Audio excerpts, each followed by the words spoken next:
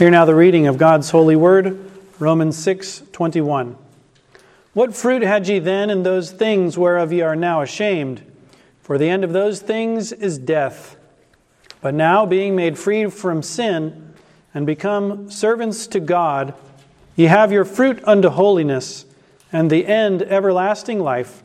For the wages of sin is death, but the gift of God is eternal life through Jesus Christ our Lord. Let's pray.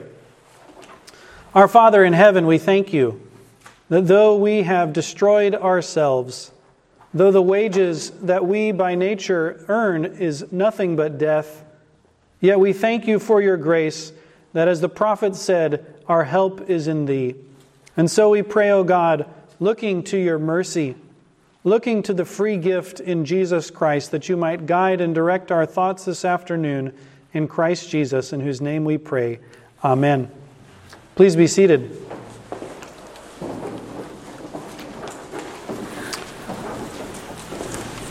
Last week we looked at verse 22, the fruit unto holiness. We saw how the assurance of grace and salvation is in part based on the inward evidences of the grace of God at work in us. Namely, there it mentions holiness, your fruit unto holiness. And we can be assured that we have life everlasting in the future if we now possess holiness.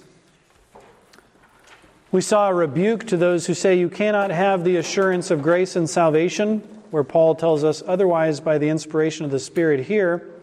We saw a consolation from this to delight in the holiness God has worked in us and to meditate on the end of holiness in life eternal.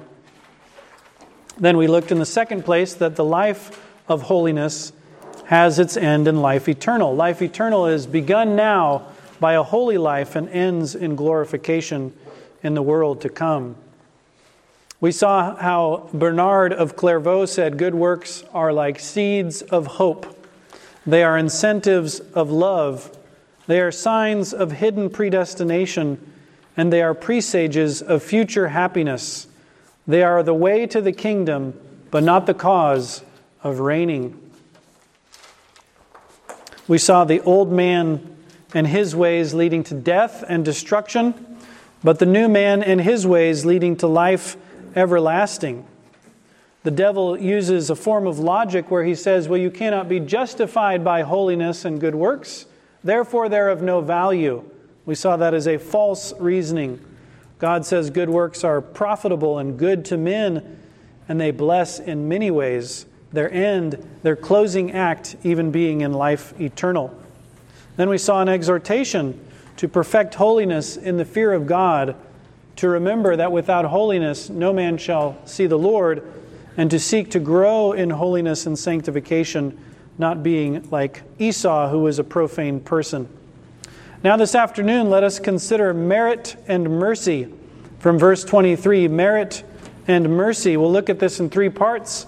First, merit. Second, mercy. And third, mediation. First, then, merit. For the wages of sin is death. Here, the word for means he's giving us a further explanation of the points he's made in verses 21 and 22, and even before that. The fruit of shame and death versus the fruit of holiness and life. And now he's going to say, here's the reason why that is. Because if you want wages, if you want to be paid, then you will have death. This word wages is very interesting. It refers to meats that are cooked. And specifically, it's an analogy taken from those who go to war. In fact, in Athens, they would use this word to describe any fish that was cooked. Cooked fish, that was the meat. Because when you went off to war, you paid your soldiers, you gave them provisions. You gave them meat that they could take and eat. It later came to be applied to money that you could buy food with. But the basic idea is it's a wage. You're a soldier, you fight in the army, and therefore your master and commander pays you. The Latin Vulgate uses the word stipendia, where we get the word stipend from. It's a set pay that's given out to someone for work that they do. Vincent, in his word studies, says wages from cooked meat, and later generally provisions. At Athens, especially fish. Hence, wages is primarily provision money and is used of supplies for an army. The figure of verse 13 is carried out. Sin as a lord to whom they tender weapons and who pays wages. You remember this? Do not present your members as weapons of unrighteousness. So now this military presentation that we talked about in verse 13 is now carried through. Here are the military wages for all the warfare you fought on behalf of unrighteousness. Here's what you get in the end: death. Turn over to Luke chapter 3 concerning wages. You remember that John became very popular. Many people came to him and wondered, you're talking about repentance. You're telling us we need to bring forth fruit. Well, what is it, John? What is the fruit worthy of repentance? Verse 14. And the soldiers likewise demanded of him, saying, and what shall we do? And he said unto them, do violence to no man, neither accuse any falsely, and be content with your what? Your wages, your provision. You fight on behalf of the army, and you might think your provisions aren't enough. What will you then do? Violence, to steal from people. You will take things that don't belong to you. You will accuse people falsely and say, yeah, but I won't bring you to the governor as long as you pay me some money. That's the idea. Don't do these sins, but put on this virtue, which is contentment with your wages. Be content with such things as you have, with the provision made for you. They were soldiers who got wages. Please turn to 1 Corinthians chapter 9, verse 7, page 1155. Again, concerning wages.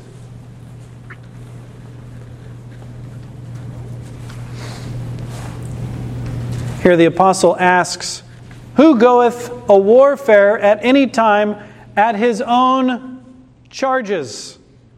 That's the same word. Who pays himself to go fight for somebody else? Well, nobody does. That's what his point is. So therefore, if I'm working for you as an apostle, by the light of nature, you should pay me back. You should pay me for my work. You owe me, in other words. I have a debt that I have built up here that you owe to me. You must pay me wages. And Paul said, I'm not taking those, but I have the right to demand them. That's his point. So this is the idea of wages. You can also look at 2 Corinthians 11, verses 7 and 8 for the same term. Now, what are the provisions made by this glorious master, ungodliness and sin? What does he pay to all of his soldiers for all their hard work and fighting on his behalf? Death. The wages of sin is death. Of that sin. He uses the definite article there. And in the context, it's this personification, remember? Sin has been personified as this Lord, as this king who reigns in chapter 5. And here who rules over slaves or sends them out to do his fighting and his bidding. His servants come and say, can we be paid, master? And sin says, yes, you may be paid, you may die. You may have death. Shedd comments on this idea of sin. He says, sin, unlike holiness, originates solely in the finite will. God does not work in man to will and to do when man transgresses the moral law. Now remember, Paul said God works in us to will and to do what? Of His good pleasure. So when we keep God's commandments, what pleases Him, that's God working in us. When we sin, who is it that sins? Just us. Just our will. We choose to do it. Consequently, he says, sin is an absolute demerit or guilt, and its recompense is wages in the strict sense. This is the idea. What do you deserve for your sin? What is the merit of your sin? What wages should you be paid for your sin? Death. Now the word is, you'll notice in our King James Bible, is in italics. The wages of sin, death, is literally how Paul put it.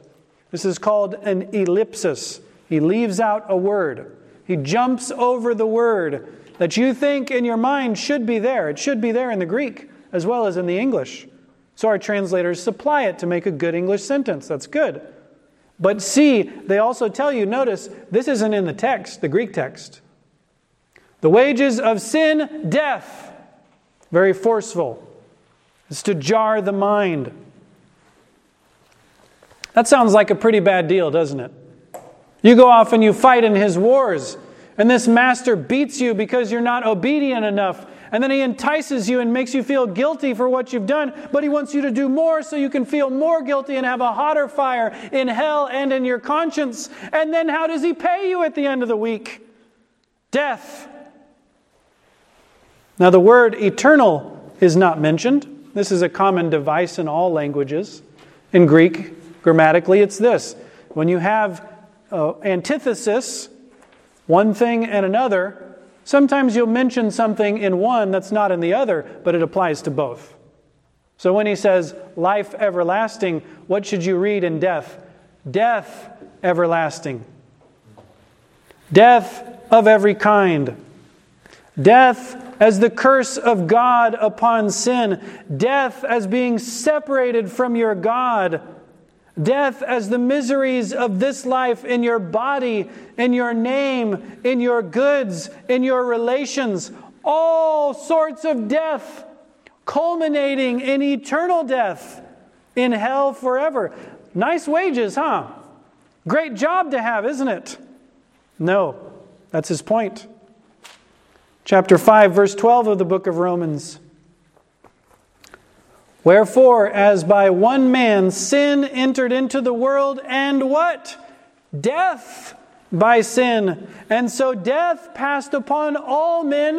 Why? For that all sinned. All have sinned. Turn over to Galatians chapter 3, please. Page 1175 of your pew Bibles. This is what we deserve. This is merit. Galatians 3, verse 10. For as many as are of the works of the law are under the curse. For it is written, Cursed is everyone that continueth not in all things which are written in the book of the law to do them. Now, when it says all those things written in the book of the law to do them, that's describing righteousness. When you don't do that, what do we call that? Sin. You don't do what the law says, you are a sinner. And if you're a sinner, God says you are cursed. When we get to the chapter in the book of Deuteronomy, you'll see, yes, the curse of God comes in your body. It comes in your political circumstances. Our nation, you can tell, is sinful and cursed because of our political circumstances. That's how you can tell. Will you see the curse of God upon your nation?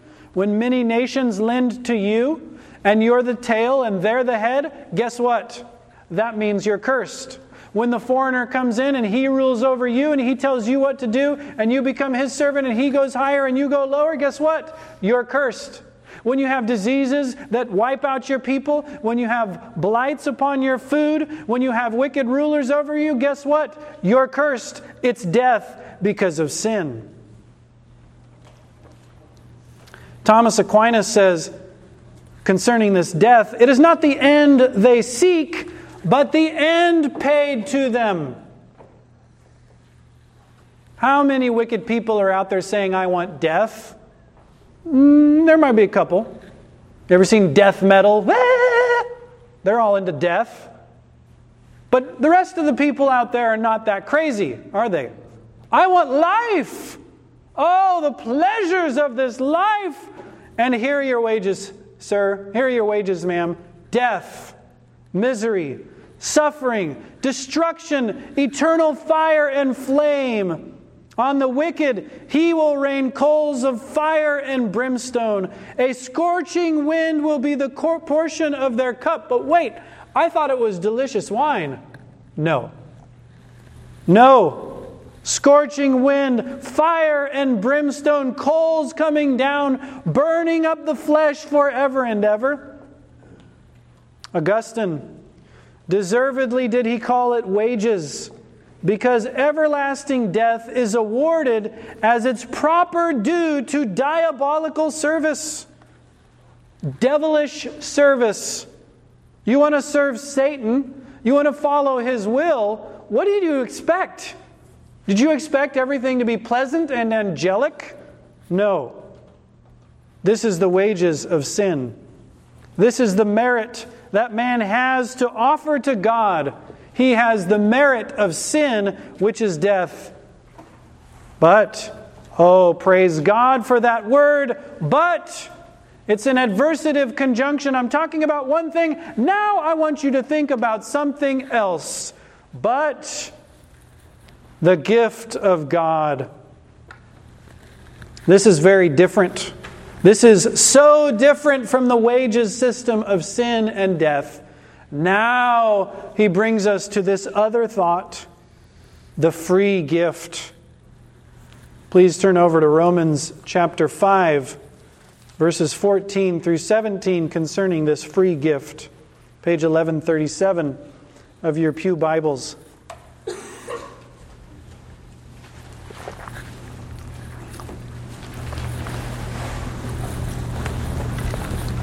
Verse 14, nevertheless, death reigned from Adam to Moses, even over them that had not sinned after the similitude of Adam's transgression, who is the figure of him that was to come. But not as the offense, so also is the free gift. For if through the offense of one many be dead, much more the grace of God, and the gift by grace, which is by one man, Jesus Christ, hath abounded unto many. Notice there, the gift of grace. There's the offense which brings death. Then, on the other hand, there is the gift of God's grace abounding unto many. Verse 16, and not as it was by one that sinned, so is the gift. For the judgment was by one man to condemnation, but the free gift of many offenses unto justification. Adam sinned once, and that was enough to doom us all. We sinned time and again and again and again, and did the justice of our deeds come back to us? No. We had many offenses unto justification. That's the free gift. That's the difference. One, you deserve it. That's death. The other, you do not deserve it. That is mercy. One has merit. That is the covenant of works. One has mercy. That is the covenant of grace. John Chrysostom says the following. After speaking of the wages of sin, in the case of blessings, he is not kept to the same order. For he does not say the wages of good deeds, but the gift of God. You see that? The parallel would be this. For the wages of sin is death, but the wages of righteous living is eternal life. That's the context, isn't it? Those good deeds of holiness versus those others of wickedness and sin. Shall we continue in sin that grace may abound? Well, I've done good, and therefore my wages are life everlasting. He's saying God didn't keep to that order. He goes on. For he does not say the wages of good deeds, but the gift of God, to show that it was not of themselves that they were freed, nor was it a due they received, neither yet a return, nor a recompense of labors, but by grace all these things came about. That's it. It's only by God's grace that we are saved. If we want merit, if we want what we deserve, we get death. That's what we earned. And this gift, he says, is of God. The free gift of God. God is the source. That's where it comes from. Remember, He's the one who reconciled us to Himself by sending His Son. He's the one who so loved the world that He gave His only begotten Son. God is the one who is the origin and the agent of all of this. It's the free gift of God. It's all of His will, not of man's. And what is this free gift of God? He says, eternal life. We looked at this last week. You remember the young man and the lawyer. They come to Jesus and say, what good thing shall I do that I may inherit eternal life? They want a covenant of works. We saw from John 3, where God gives everlasting life to whosoever believeth in His Son. We also saw the Jew in Romans 2, seeking for everlasting life through his doing good and keeping the law's demands. We saw Romans 5, verses 20 and 21, concerning the law entering that the offenses might abound, but then sin reigning in man, being overcome by this superabundant grace in Jesus Christ, so that that grace might reign through righteousness unto everlasting life.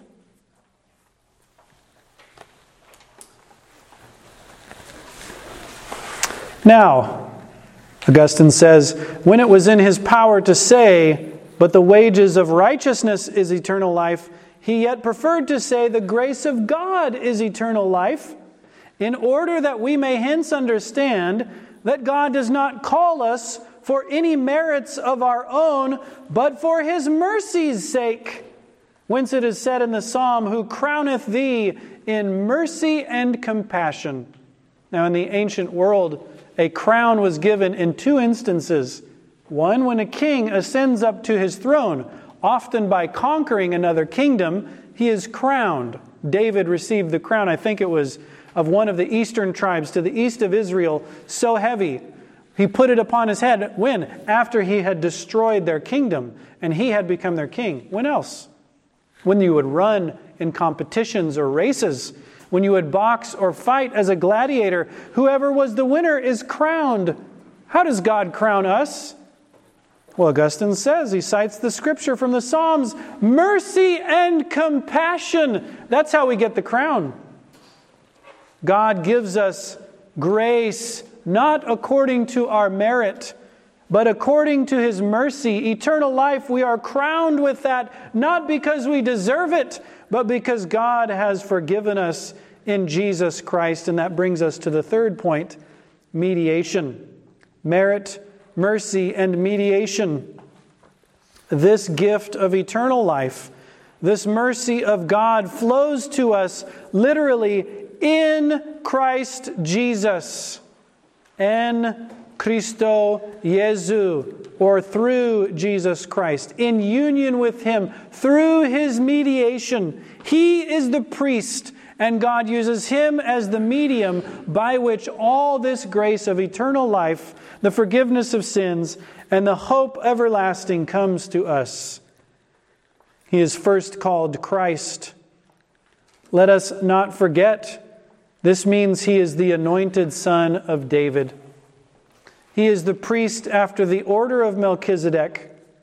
He is the prophet that Moses said would be greater than him. Those were the anointed offices in the Old Testament, the prophet, the priest, and the king. When you read that word Christ, don't think of it like your last name. Jesus is His first name, Christ is His last. No. Jesus is His name. Christ refers to His offices, prophet, priest, king. Now, why was the name Jesus given? That is His name. But why? For He would save His people from their sins. That's what He's talking about, isn't it? Life everlasting. That comes in union and through the mediation of Jesus Christ. John Calvin comments, and he adds, in Christ Jesus, and for this reason, that He might call us away from every conceit respecting our own worthiness. What is our worthiness? Again, merit. What is our merit? What are the wages we deserve? Death, So then, we must have Jesus Christ as our mediator, as our priest, as our prophet and king.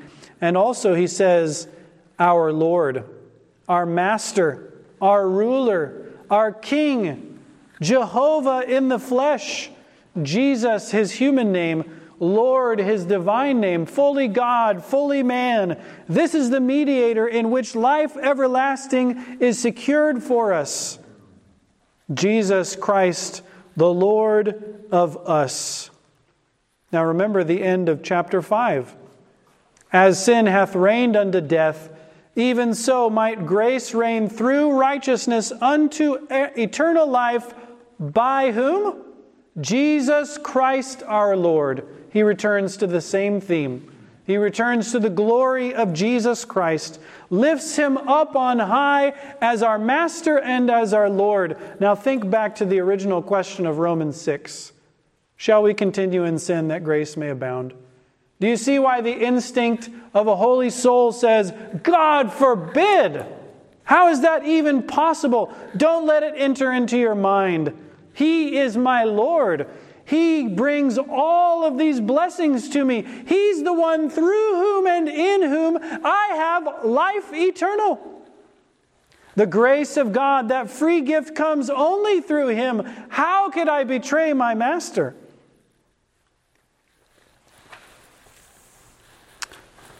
Doctrines and uses from this verse. First, the judgment of God for sin is fully deserved, completely and totally meritorious, or according, as Shedd said, to the order of strict justice. Death is what we deserve.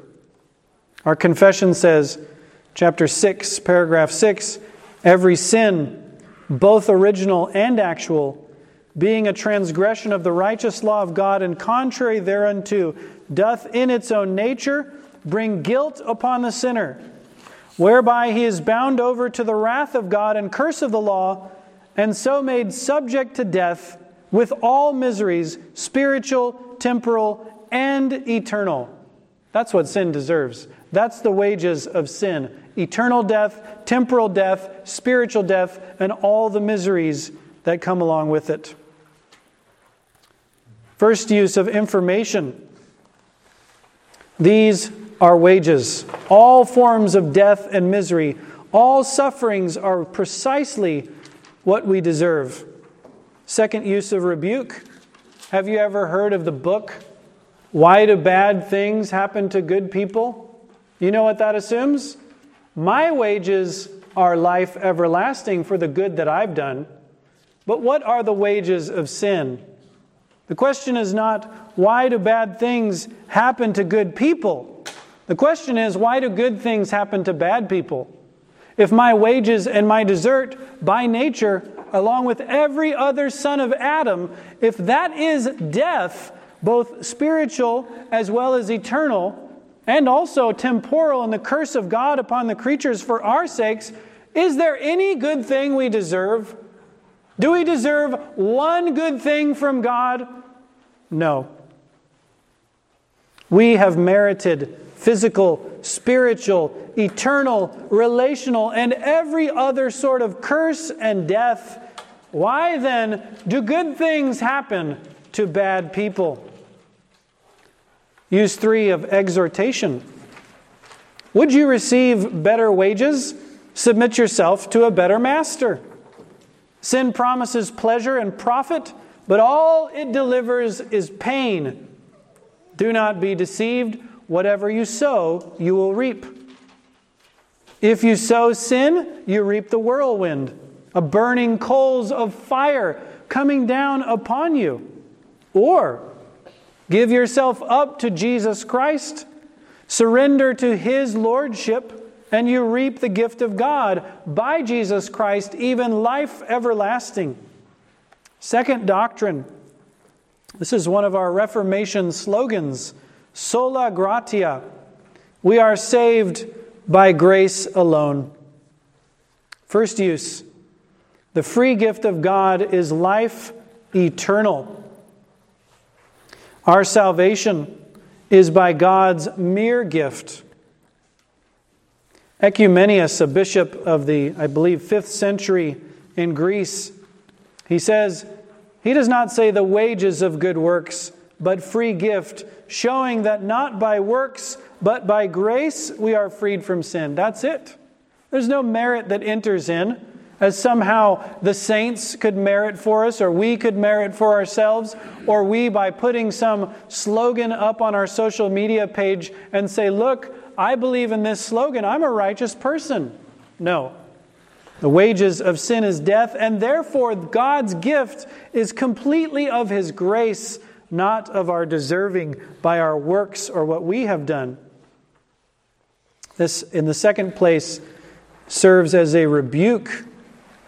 If we would make God's grace contingent on man's will, on man's works, on man's wisdom, man's choice, the holy sacraments of the church, or any other thing, we falter at the very foundation. It is God's free gift. It is not of works. It is not of our deserving. It is not of merit, not in the least. Because if you bring in 1% merit and 99% grace, it's no more grace. And if you bring in 99% merit and 1% grace, it's no more works. You can't mix the two. They exclude each other. And so it is only by God's grace. Also of consolation, that it is by grace alone that we are saved, we may then adore the grace of God given to us in Jesus Christ. Come and receive this eternal life freely through Jesus Christ our Lord. The Father, though we are to be banished, yet He welcomes us back. Think of the prodigal. He wants to come back as a servant in his father's house, and He says, no, put the robe upon him, give him the ring. He is accepted into the household. He is no longer banished. He is received again. This is the gospel in a nutshell. Christ has said and come for our salvation, and He has said that the Father sent Him to do all these works. He came to give up His life because God told Him to. The Father said, you lay down your life, and He obeyed that command. And so the Father welcomes us, and we feast at His table. A third doctrine, it is only by grace, solo Christo. Christ is the only mediator between God and man. It is through Christ alone. He merits life for us, not we ourselves. First use of information. Wages we have by our own desert, by our own work. But in eternal life, we have all through Christ Himself. Peter Martyr comments on this. Here Paul inverteth the antithesis or contrary position. For he saith not that eternal life is the reward of righteousness, but rather attributeth unto grace, which thing he therefore doth to assign and appoint the whole nature of merit in Christ only. That's the contrast. You see that? Our personal merit is death. Christ's personal merit as our head and mediator is life. All the merit then goes to Him for our salvation, whereas all the merit for those who are damned lays at their own feet. And therefore, he goes on, He addeth, through Jesus Christ our Lord, that no man should imagine any other mediator, whether dead saints or else their own works. There's no one else. There's no other place you can go. No other priest, no other prophet, no other Lord, Master, and King than Jesus our Lord Himself. So then I exhort you, since Christ is our only mediator, let us keep our eyes fixed upon His work for us. The blood and the merit of Christ should never depart from our eyes if we desire to be participants in the grace and the free gift of God. Come to Jesus Christ. Come to the water of life freely. Come today. Turn from sin and close with Jesus Christ. Do you know Jesus is like an attorney? He's like an advocate. He speaks on behalf of other people. He argues their case and says this person should be released for these reasons. When you come to God through Jesus Christ, do you think that attorney is going to lose his case? Do you think the judge is going to say, "Begone, I'm not listening to your arguments"? No, just the opposite. When we sue for peace to God, when we come to Him and say, "I deserve life everlasting," it means nothing. We deserve death. But when Christ comes and says, "I deserve life everlasting," what does the Father say? Amen! You deserve life everlasting and everyone you represent. Through Jesus Christ our Lord. Let us then rejoice. He who was so high became so low. He who knew no sin was made sin for us. Why? For His sake?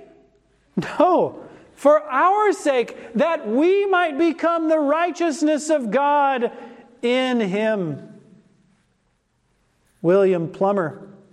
What a wonderful person is Jesus Christ our Lord. By Him the worlds were made. By Him all things consist.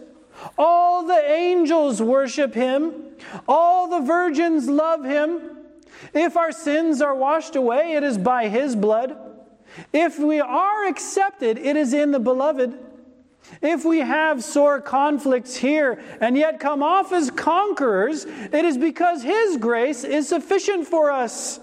He is all and in all, the first and the last, the author and the finisher of faith. And thus far the consideration of the glorious gospel of Jesus Christ. The wages of sin is death, but the gift of God is eternal life through Jesus Christ our Lord.